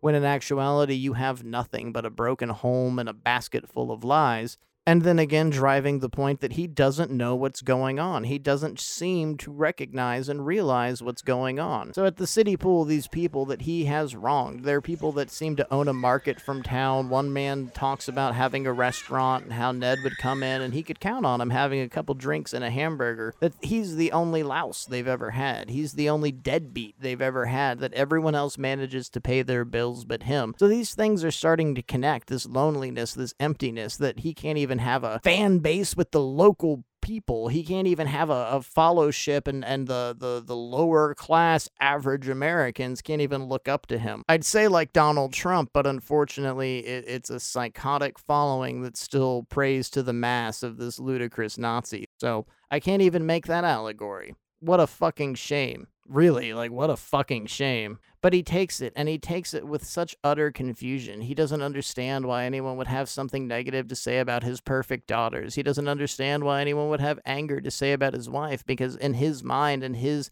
concept of reality, he's done everything perfectly, and there's been no faults. He's done nothing but raise respectable, wonderful, grade A white Americans, and that's the dream, right? That's the whole thing. We're upper class, everything's perfect, and we're gonna go to Yale, and don't worry about it. When you get home, if you don't want to be a lawyer, you can just take the yacht out. Enjoy yourself. Don't worry about it. We'll have the servants take care of things. It's this whole concept, this whole non-reality where you don't function, where you don't work for anything, where you don't have any goals, where you don't have any pride. And I don't mean that in a sense of working as going to fucking a grocery store every single day of your life and making slave wages that you can't even live on and dying eventually. I mean working for a goal, working for a better tomorrow for yourself or maybe the world. I mean, not everyone's going to be a Nobel Prize winning scientist, but hey, write a story, make some art, do something for yourself. That's the whole driving force. You know, do something in this existence, this short time that you're given to be in reality, in your reality and everyone's reality, in this shared consensus of whatever the fuck reality may be. Do something that pleases you. But if you're involving other people, you have to, if you're a family man, if you have a wife, if you have children, you can't just have a reality of, I'm going to do this, and this is me, and I'm a god, and I'm going to jump out every single day and stick my dick in absolutely everything because, hey, that's what I can do. I know how to do it. There's no reality. There's no life. There's no passion. You're fulfilling a circle. You're just circle jerking. Let's use that as a term. It's just one big infinite circle jerk. Nothing really is productive and nothing really happens, and then you die. Ned seems to be in this cycle, this infinite circle jerk of, I gotta do it. I gotta do it because that's what you do and that's how things are done. And he's confronted truly with the ghost of his past, like Ebenezer Scrooge at the pool, at the public pool, because these people not only know who he is as some rich fuck, as some big 1%er, as somebody that's always looked down on other people, that's never had time for the common folk, but they also look on him now as a common person, as a commoner that's below them, that the equation has completely changed, the tables have flipped, and we are realizing and seeing what the common person thinks of Ned Merrill, what all of the people think of Ned Merrill. We go back to chapter 1. Is this how everyone thought of him? The oh so nice friends, are they just showing concern because they know he's broken, because they know that Ned has gone insane and there's nothing that anyone can do about it? Who knows? But what we are shown in the stark reality and the brutal, rude nature of reality is that the lesser class, the lower class, the bottom class, they have disdain for anyone else in power, and it's almost a tribal show. You get to understand and see collectively that these people all feel disdain because Ned, not just Ned, but that 1%, people like Ned have wronged them. People like Ned are the reason things aren't good, because people like Ned only care about themselves and are only stuck in this situation where they care about themselves. There's no diplomacy. There's nothing beautiful about it. There absolutely is an inclusatory nature. When you're rich, when you're successful, when you're beautiful, you're only surrounding yourself with rich and successful, beautiful people, and the rest of the world becomes a false reality that you just can't acknowledge or recognize anymore. That's where Ned is. He can't deal with this. He can't take what these people are saying to him, so he flees, and he literally runs up a giant hill, hurts himself, injures himself to escape the situation. He can't deal with the idea that these people don't recognize and see him as a golden deity. For once, the things people say to him seem to have some sort of effect. They seem to stir and cause any form of emotion. They strike and they cause anger, confusion. He's absolutely baffled. There's just no sense to any of this. He just can't see what other people realize. He's broken. He runs away, and this is finally over the hill. We've passed the 8 miles, and he's heading home. We've finished the river Lucinda. We've gone through all the heights and all the lows. We've encountered the natives. We've explored. And that was one of the big points for Ned. He wanted to be an explorer. He wanted to come over new territory. So really, I mean, you could even throw this in with a comparison for Heart of Darkness. I mean, it's really somebody going upriver, and let's strip Apocalypse Now from this and just talk about Heart of Darkness. What you've got with the narrator and their reach and their search into finding Kurtz is the deepness of their soul, is unturning every single rock and stone, and the bitter, utmost nature of being alone, not lonely. And what we realize and what we discover with Burt Lancaster's Ned Merrill is he is devastatingly alone, that he has done nothing but fabricated his own reality, because we get to his house.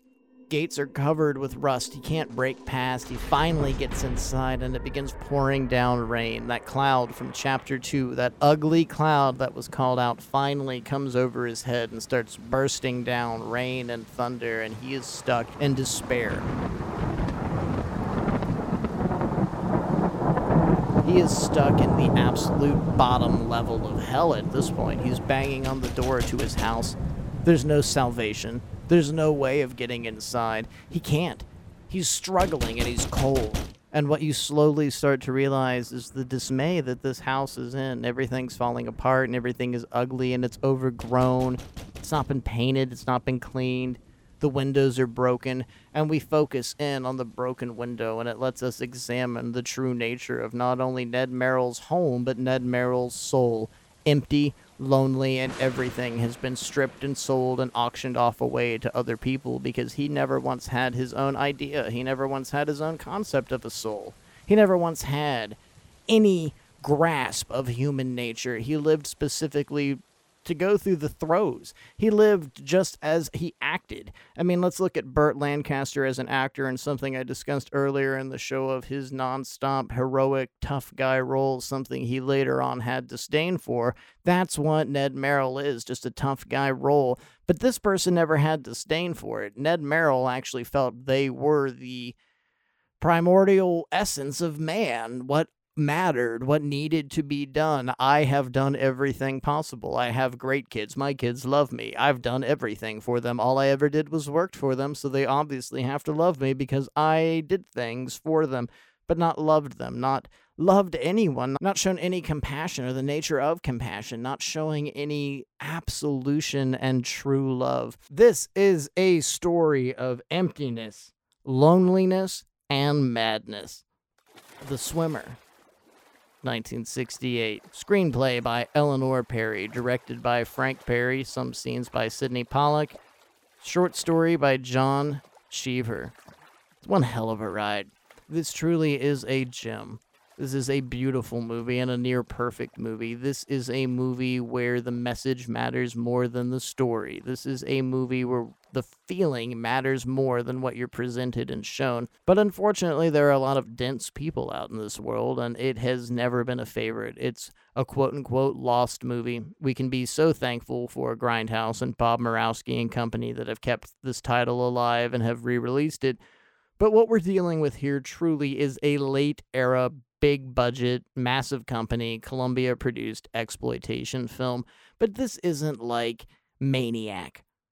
This isn't like New York Ripper. This isn't like Suspiria. This is something different, and the subtle nature and the growth and how each chapter grows, and each chapter starts to present a different form. Each chapter takes a different shape. Each story, almost like an anthology, separates itself and allows you to be exposed to who Ned Merrill actually is, to break down the god. That's what the beauty and just the amazing nature of The Swimmer is. Just one hell of a movie.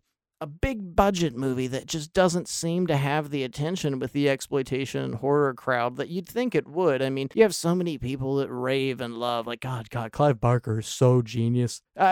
Stephen King, I love him. I think he's so great. Well, watch The Swimmer, okay? I won't insult you.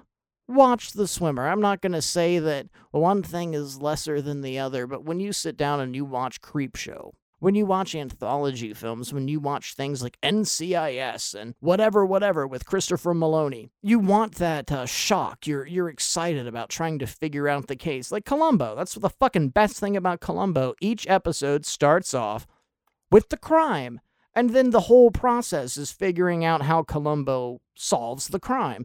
That's the goddamn trick. That's the beautiful thing about The Swimmer. That's what makes this movie money. It's a bear, baby. It's a fucking bear. It's money. The Swimmer. It's money. Because each layer that you progressively get to, each time you take a step with this character, and each time he goes to a different pool, it essentially is a step. So it's like the entire movie is getting somewhere. It's going somewhere. It's going on a journey. It's going to the top of the stairs. Each time Ned Merrill takes a step and you start feeling disdain and you start feeling disgust and you start realizing the true nature of him, what you're actually doing is recognizing the nature of man, yourself, and everyone around you, because unfortunately Ned Merrill is the greatest personification of an American man, of a white American. This is Ned Merrill because he doesn't care. He doesn't care at all about you. He doesn't care about your family. He doesn't care if you're sick. He doesn't care about black people. He doesn't care. That's Ned Merrill. It is a man who doesn't care. Which is funny because you've got this whole crowd of people walking around and quoting things like, I'm a man who couldn't take it anymore. I'm Travis Bickle. It's the same personification and it's scary. It's not something to think of as a hero. Travis Bickle, Tyler Durden, Alex from A Clockwork Orange, these aren't heroes. They're people that couldn't even feel the slightest bit of empathy, people that were so stuck in their own reality that they couldn't see the way the sun set. People like Ned Merrill, Burt Lancaster, and The Swimmer, 1968. The last chapter is Ned Merrill returning home. At the end of his journey, he finally makes the 8 miles. He finally finds everything broken and lost. Nothing is he remembers.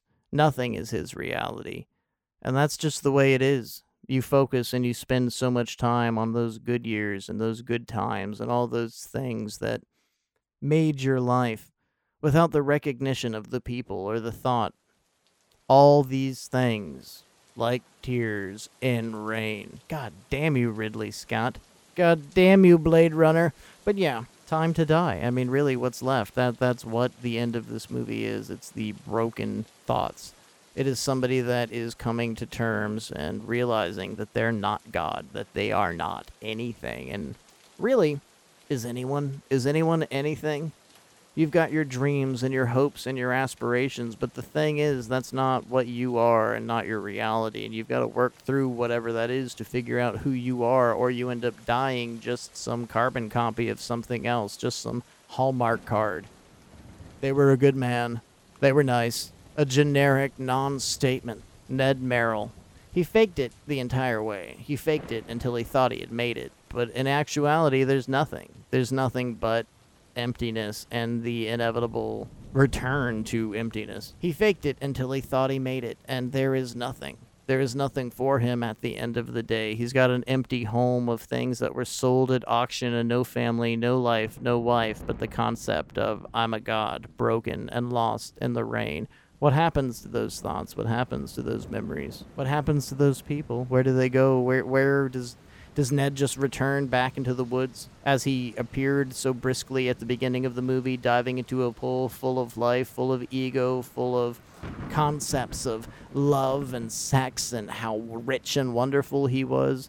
Does he just disappear as broken and despondent? Does he just go with disdain into nothingness and seep into the void? What we're left with is all of these questions, and we have ultimately the thought and the construct that Ned has never known anything.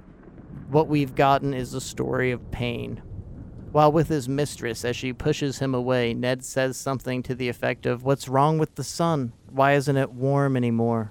He tells her, "Nothing has turned out the way I thought it would be."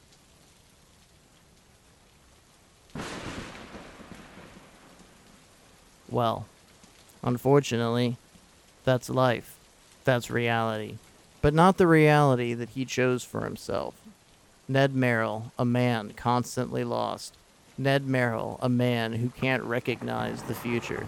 Ned Merrill, a man haunted by the ghosts of what were and what could have been. The ashtray is full, and the bottle is empty.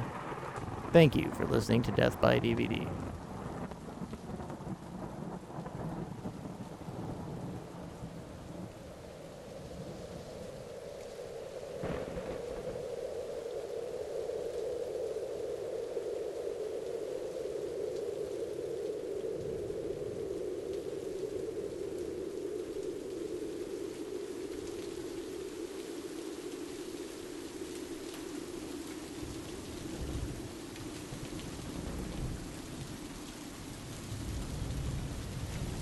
Hello, is it me you're looking for? You're probably looking for the end of this episode. And don't worry, it's near. What you were just listening to is the first entry of what I am calling Death by DVD Director's Cuts. This is where we take something old and make something new. The idea here is to take old episodes, clean them up, recut them, redesign them to be more listenable. Listenable? Is this even a word? Make them more betterer for you to hear. The episode that you just heard was originally called Here's to Sugar on the Strawberries, and it originally came out September 18th, 2020. It's not a very old episode, but it seems to be a fan favorite, and I'm pretty happy to bring this one back. The original episode ran 1 hour and 46 minutes. A beefy boy. This version, not counting intro or this, the Inside the Actors Studios segment I've got going on here, or rather inside the Death by DVD studio, is 1 hour 38 minutes. Still a beefy boy. Regardless of runtime, though, I think it's a very different listening experience. It's much more focused on the swimmer, and I think it's a little bit more fun to listen to. And before this show finally ends, I have one last thing to say. The original episode, Here's to Sugar on the Strawberries, will remain available wherever you get your podcasts, whether it be our website, deathbydvd.com, or an app. You will still be able to hear the original and listen to this. You can compare the two, listen for what's missing, what's new, all of that stuff. But this will not be customary for every Death by DVD Director's Cuts. Some episodes will just be completely replaced, but I will let you fine folks know more about that when the time comes. And now for the second time on this episode, I am Hank, the world's greatest. The ashtray is full, and the bottle is empty. Until next time, be pleasant.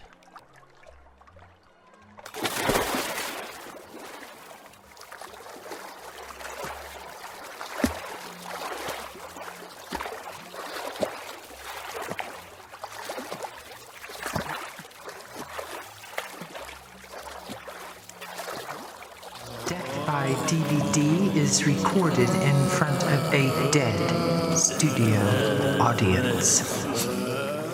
Portions of today's programming have been mechanically reproduced. The management and the staff wish you a pleasant good night and good morning.